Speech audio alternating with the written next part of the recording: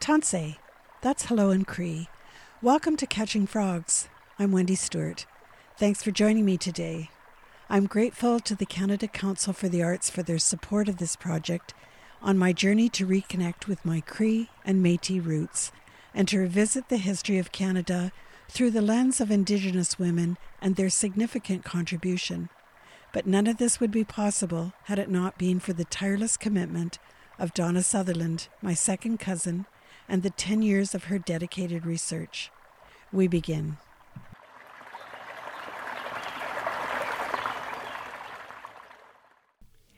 It was May 17th, 2022. I climbed into my lime green Kia Soul and headed west from my wee house in the woods near Falls Lake in Nova Scotia. I was beyond excited.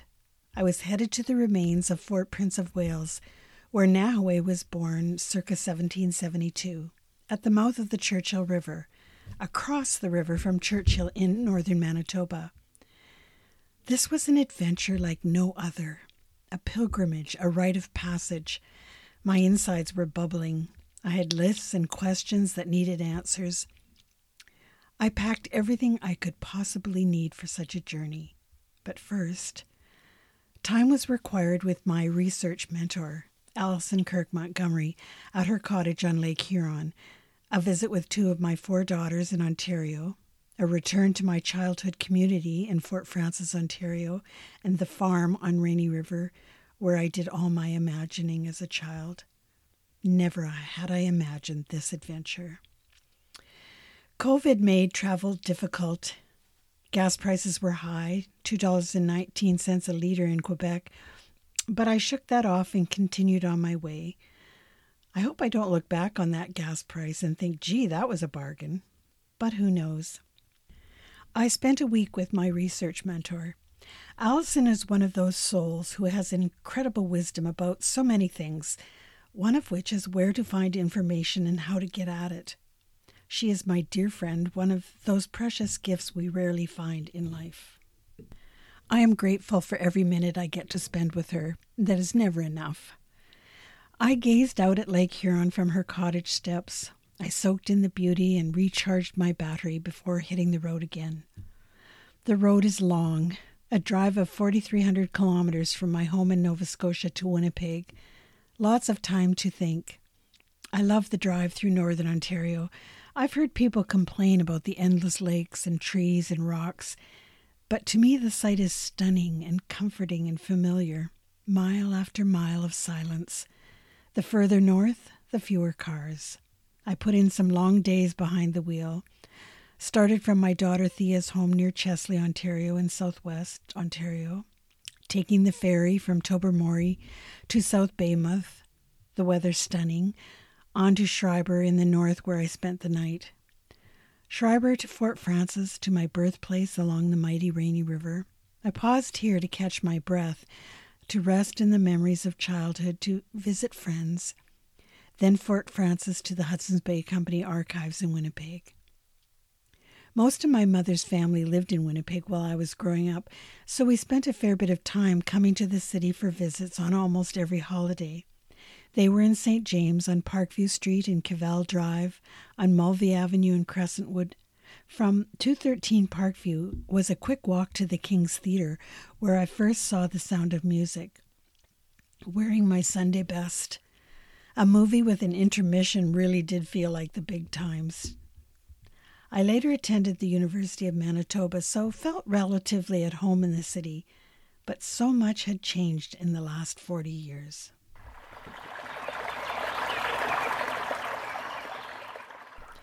I spent 2 weeks at the Manitoba Archives.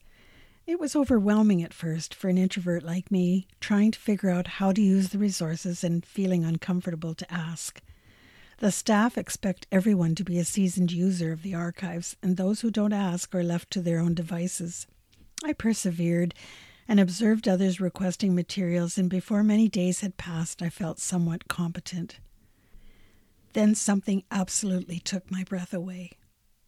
I filled out the necessary request for documents and assumed I would be looking at those documents through glass or a photocopy of them. I wasn't sure. A man came along with a trolley and placed the requested documents on the table in front of me. I sat dumbfounded for a bit, not able to believe my eyes. I lifted the first document, and written on the floral cover of the book were the words, 1799, William Sinclair, Oxford House Journal. In my hand was the journal in which my great-great-great-great-grandfather recorded the day's events, in his handwriting, in his own words, recorded 223 years earlier. Oh my! His handwriting was precise and neat. I held the journal to my chest and hoped by some sort of osmosis the essence of the man would find me. I felt overcome with emotion, closing my eyes and calling on whatever it was I was searching for in that moment to calm me. It was an extraordinary experience. I held a second journal, a journal of occurrences at Wegg's house, August 17, 1795 to June 19, 1796, and a third Hudson's Bay Company Post journal, and many more. I read them carefully. Most had been digitized and were available online, so I decided to use my time for those documents that are available in hard copy only. I looked at photos of William's grave at York Factory. I looked at detailed maps drawn by William of the various posts and the waterways providing them access. Some moments I merely sat and absorbed the experience, calling on Nahaway to join me in my quest.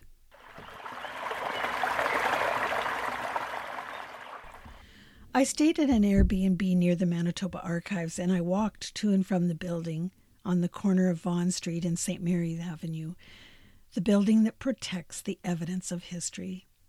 My mind often wandered back to those days, trying to visualize what I was reading, trying to create an accurate image of the places William wrote about. We had torrential rain one day that soaked me to the bone. I took refuge in the Starline Diner, whose walls were adorned with Titanic memorabilia.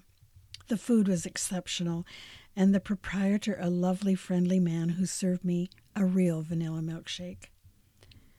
I was reluctant to finish my research at the archives, but I had plans to return. The next stop was St. John's Cathedral Cemetery to find Nahaway and Collins' graves.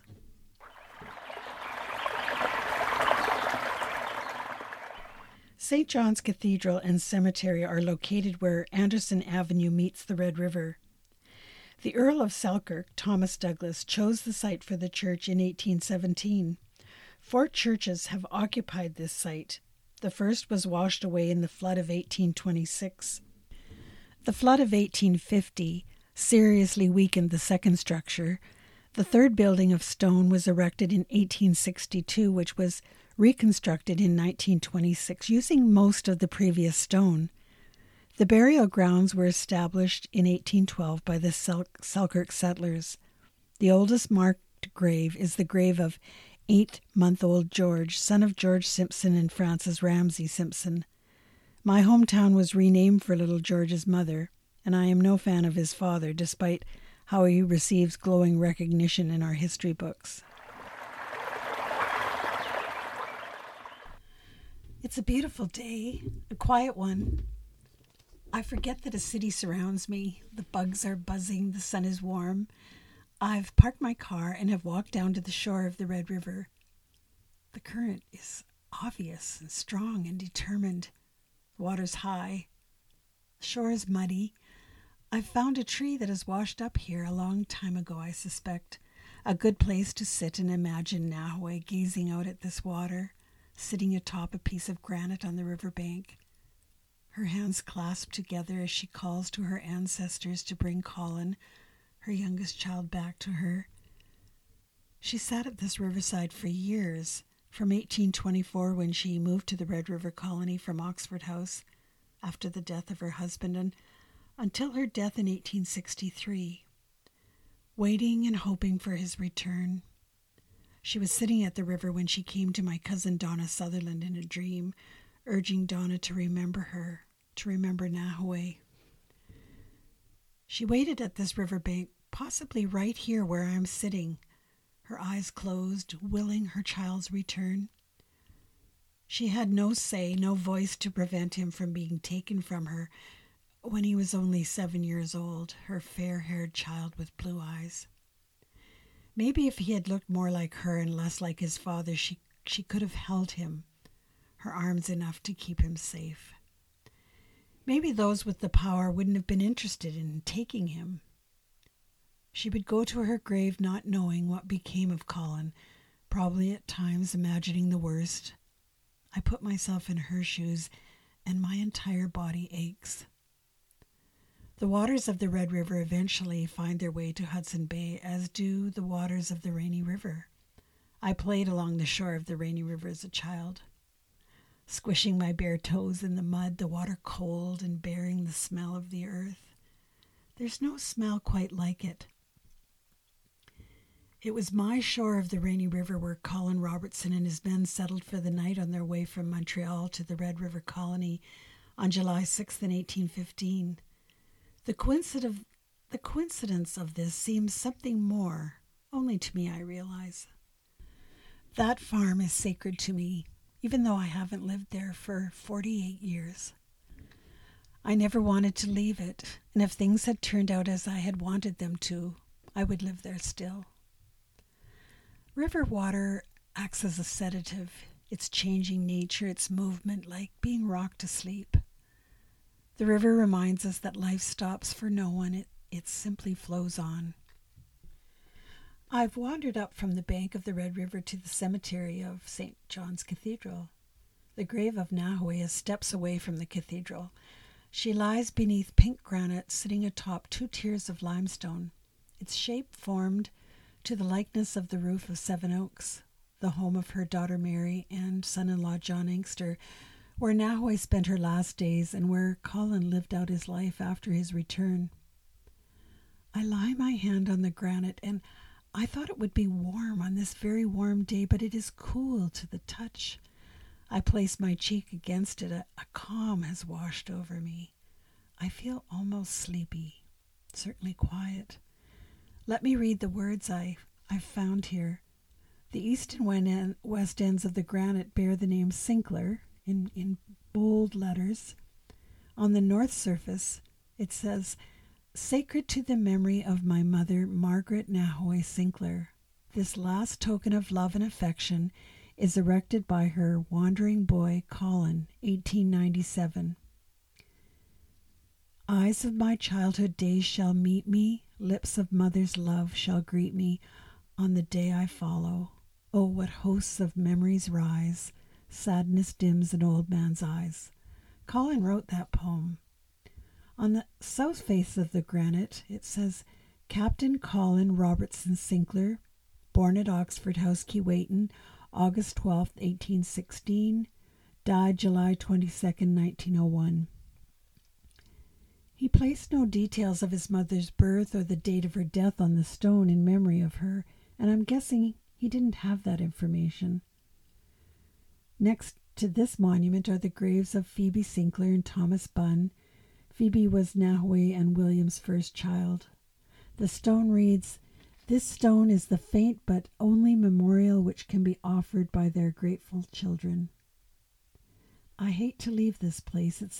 It's not that I feel Nahue is here, but to see her name carved in stone means so much. But leave I must. Next stop, Seven Oaks.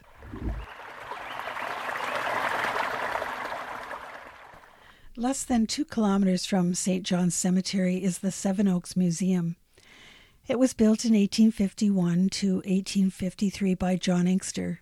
Built of oak logs on a stone foundation, a home for he and his wife Mary. John Inkster was a stonemason, and his foundation was unique, the cut and weight of the stone requiring no mortar. The home faces the Red River with full-width veranda along the front and back of the home. Buffalo hair and fur insulation was used. Inkster floated logs down the Assiniboine River from Bay St. Paul in 1851 to begin construction. Logs were hewn to 17.8 centimeters square, or 7 inches.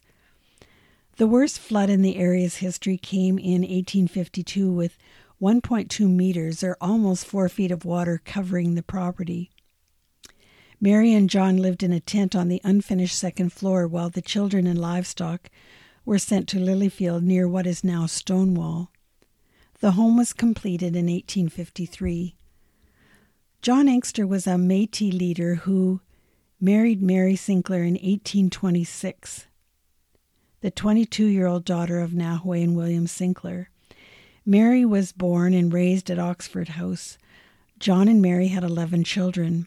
Mary, or Marak, as she was called, was born in 1832. She never married and lived in the house until her death in 1912. Marak gifted the house and property to the city of Winnipeg in her will in 1912. Mr. Prins played a crucial role in restoring the home at Seven Oaks to a museum opened to the public in 1958. It is the oldest home in Winnipeg still standing on its original foundation. The building was added to the City of Winnipeg's historic buildings in 1997 and designated a Manitoba Provincial Heritage Site in 2017. Mary's son, Colin Inkster, was a member of Manitoba's first legislature in 1871 and its speaker in 1876. He was a founder of the Winnipeg Board of Trade in 1873 and a founder of the Manitoba Historical Society in 1879. He was High Sheriff of Manitoba from 1876 to 1927. He and his wife, Ann Tate, had 5 children. He was a historian and provided much information as to the life of his mother and his grandmother.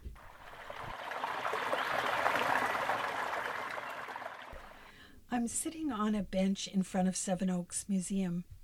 A veranda covers the front. I always wanted a house with a veranda as a child, a place to play and imagine on rainy days. 6 windows stretch across the front of the house toward the Red River. An old water pump sits in the yard, its handles broken. My neighbor on the farm next to mine had a pump just like this one. Annie pumped the arm of it and water magically appeared, pulled from the earth below. It was magic of the highest order to a 4-year-old. A Red River cart sits in an enclosure to protect it from the weather. 2 wheels atop which sat a small framed-in platform. It's a very simple structure, no doubt a hard-working piece of equipment. The trees are tall and stately. There are no longer 7 oaks, I'm counting them, that gave the property its name. It is quiet here, peaceful. I close my eyes and call on Nahue to join me. I'm not sure. I feel her nearby. I'll wait. I opened the front door to the house, and a young man enjoying his lunch outdoors scrambled to follow me and introduced himself as the guide for my day's adventure. I had visited Seven Oaks before. In 2017, a family reunion gathered here to honor first cousins of the Sutherland family and to have Donna Sutherland, my second cousin, join us to talk about the history she unearthed in researching Nahue for her book, A Distant Voice. Donna couldn't join us due to her failing health, and cancer claimed her life a few weeks later. I so wanted to speak to her and celebrate her achievement and to congratulate her on the commitment to history and the joy and enlightenment it brought us all. I hope she knows how grateful we all are for her. The young man toured me around and seemed intent on telling me that John Inkster and Mary Sinclair were affluent and carried some clout in the community. I couldn't imagine, after everything I read and researched, that Mary would have felt in any way that being affluent was an important consideration of her life story. She was Métis. She was born and raised at Oxford House in the wilderness of northern Manitoba. Her mother had been raised a Cree child, a home guard Cree, the last of her family to be called such. Mary was devoted to her mother, the youngest girl of Nahue's children. She witnessed the grief of her mother having her youngest child taken from her and sent away, never to see him again in her life. Thankfully, Mary was reunited with Colin, and they spent 10 years together before her death in 1892. The home is impressive. I'm glad I came. A stool supported by caribou feet is the first article to greet me. A photograph of John Inkster in which he looks almost giddy, as if he was quite delighted that I am here to see the remains of he and Mary's home. Again, the tour guide points out artifacts that indicated Mary and John's wealth. I frown at him. I found Colin's bedroom most interesting of all the rooms. There hangs a hammock like one found in the ships of that era. Colin spent so much of his life at sea that he couldn't settle into a bed and preferred to sleep in a hammock. The tour guide tells me about the Seven Oaks Massacre, in which the Red River settlers were murdered by the Métis. I had just come from reading Colin Robertson's journal and his account of that same battle, and I reminded the tour guide that retelling history bears a significant responsibility, especially when given the privilege of sharing the historical accounts with visitors to this museum.